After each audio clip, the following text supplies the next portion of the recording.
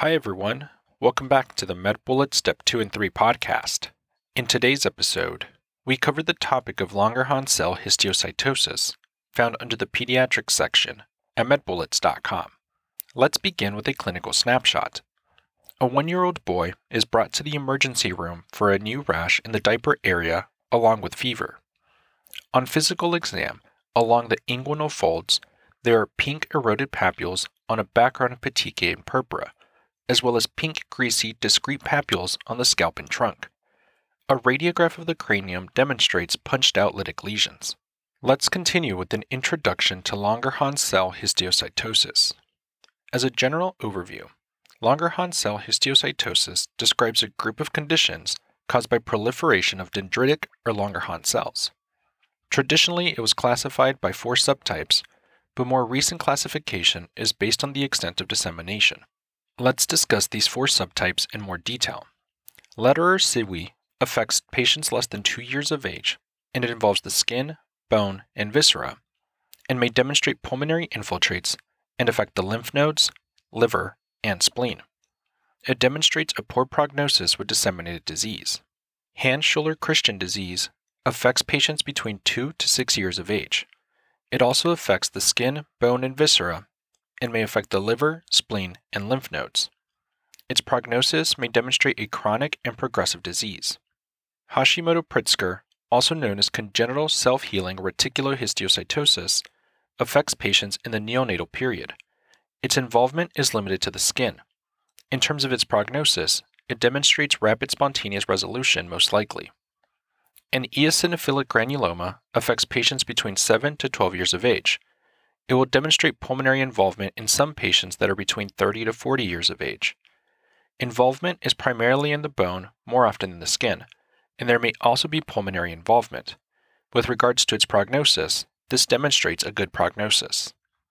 In terms of the epidemiology, this disease is rare, and demographically, it affects males more often than females. Risk factors include smoking, in particular for pulmonary involvement.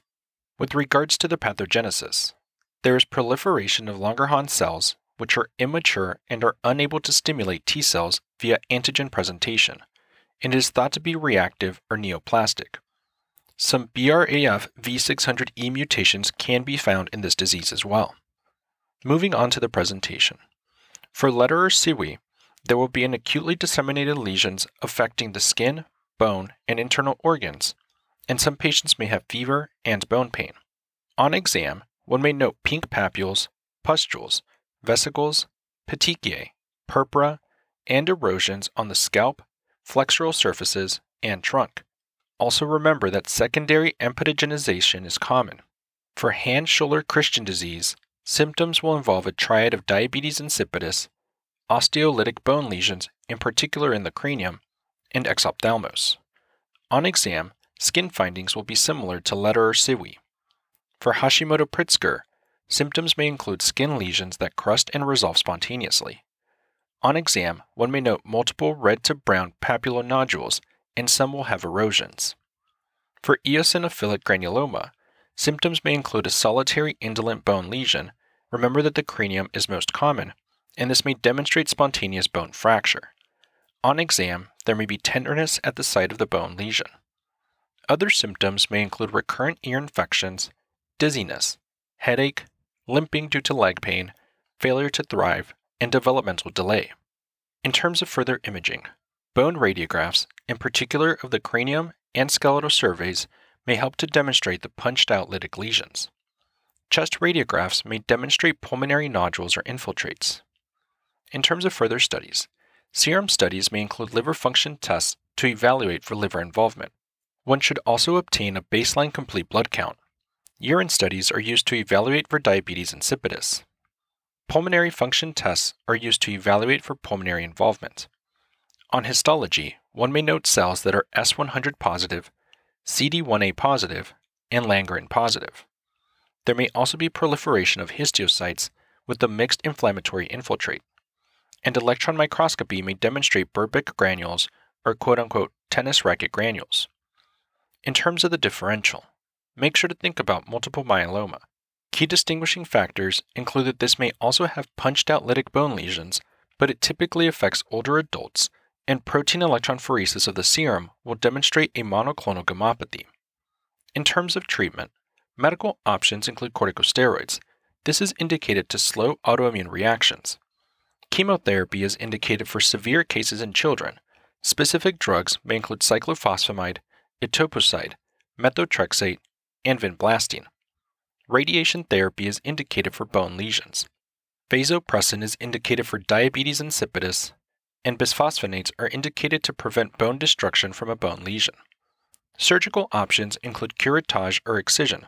This is also indicated for bone lesions. Complications related to Langerhans cell histiocytosis may include bone fractures, hypercalcemia from the lytic bone lesions, spontaneous pneumothorax, infections, and hearing impairment. And lastly, with regards to prognosis, this is worse with the BRAF V600E mutation, and it is also worse if there is failure to respond to 6 weeks of treatment. Now that we've discussed the major points relating to Langerhans cell histiocytosis, let's walk through a question to apply what we've learned and get a sense of how the topic might be tested. For this question, consider the following clinical scenario. A 5-year-old boy is brought to the pediatrician for complaints of left thigh pain. The pain has been persistent over the past week. He denies any trauma to the area. On physical exam, he is noted to have overlying swelling at the mid-thigh. A biochemical profile is notable for hypercalcemia. A radiograph of the left thigh is remarkable for a lytic bone lesion. An electron micrograph of the responsible cells demonstrates Bird-Beck granules. These cells are most similar to what other cell type? And the answer choices are Choice 1, macrophage. Choice 2, lymphocyte. Choice 3, fibroblast. Choice 4, keratinocyte. Or choice 5, adipocyte.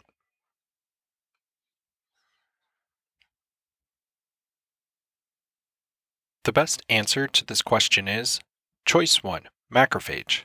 The boy in this vignette most likely has Langerhans cell histiocytosis, as evidenced by a solitary, painful, lytic bone lesion with overlying swelling and hypercalcemia. Langerhans cells are like macrophages from the monocytic lineage. LCH is a family of proliferative disorders of dendritic cells which normally function to present antigens to T cells. Classically, dendritic cells have Bird-Beck granules present on electron microscopy, also referred to as quote-unquote tennis rackets. There are several subtypes of LCH, including Lederer-Sewey disease, which has multiple organ involvement including skin, and it presents in infancy.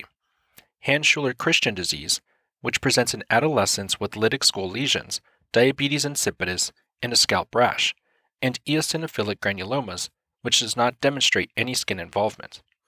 The publication by Schwartz discusses the 3 histiocytosis X diseases, which are often initially misdiagnosed because of a slow and insidious disease onset. Cutaneous lesions are the most common initial manifestations. Workup may include a skin biopsy as a rapid and simple means to diagnose histiocytosis X. The publication by Badalian-Very et al. Discusses Langerhans cell histiocytosis as a category of diseases varying clinical manifestations, but with all characterized by proliferating Langerhans cells. Interestingly, LCH's prominent inflammatory component and occasional benign clinical presentation call into question whether LCH is a neoplasm, but other evidence, such as the presence of the BRAF mutations, argues against this point. Let's also discuss why the other choices are incorrect. Choices 1, 2, 4, and 5. These cell lineages are not similar to Langerhans cells. That's all for this review about Langerhans cell histiocytosis. We hope that was helpful. This is the MedBullets Step 2 and 3 podcast, a daily audio review session from MedBullets, the free learning and collaboration community for medical student education. As a reminder, you can follow along with these podcast episodes by reviewing the topics directly on medbullets.com. You can listen to these episodes on the MedBullets website or phone app while reading through the topic. If the MedBullets podcast has been valuable to you, we'd be thrilled if you consider leaving us a 5-star rating and writing us a review on Apple Podcasts. It will help us spread the word and increase our discoverability tremendously. Thanks for tuning in. We'll see you all tomorrow, right here, on the MedBullets Step 2 and 3 podcast.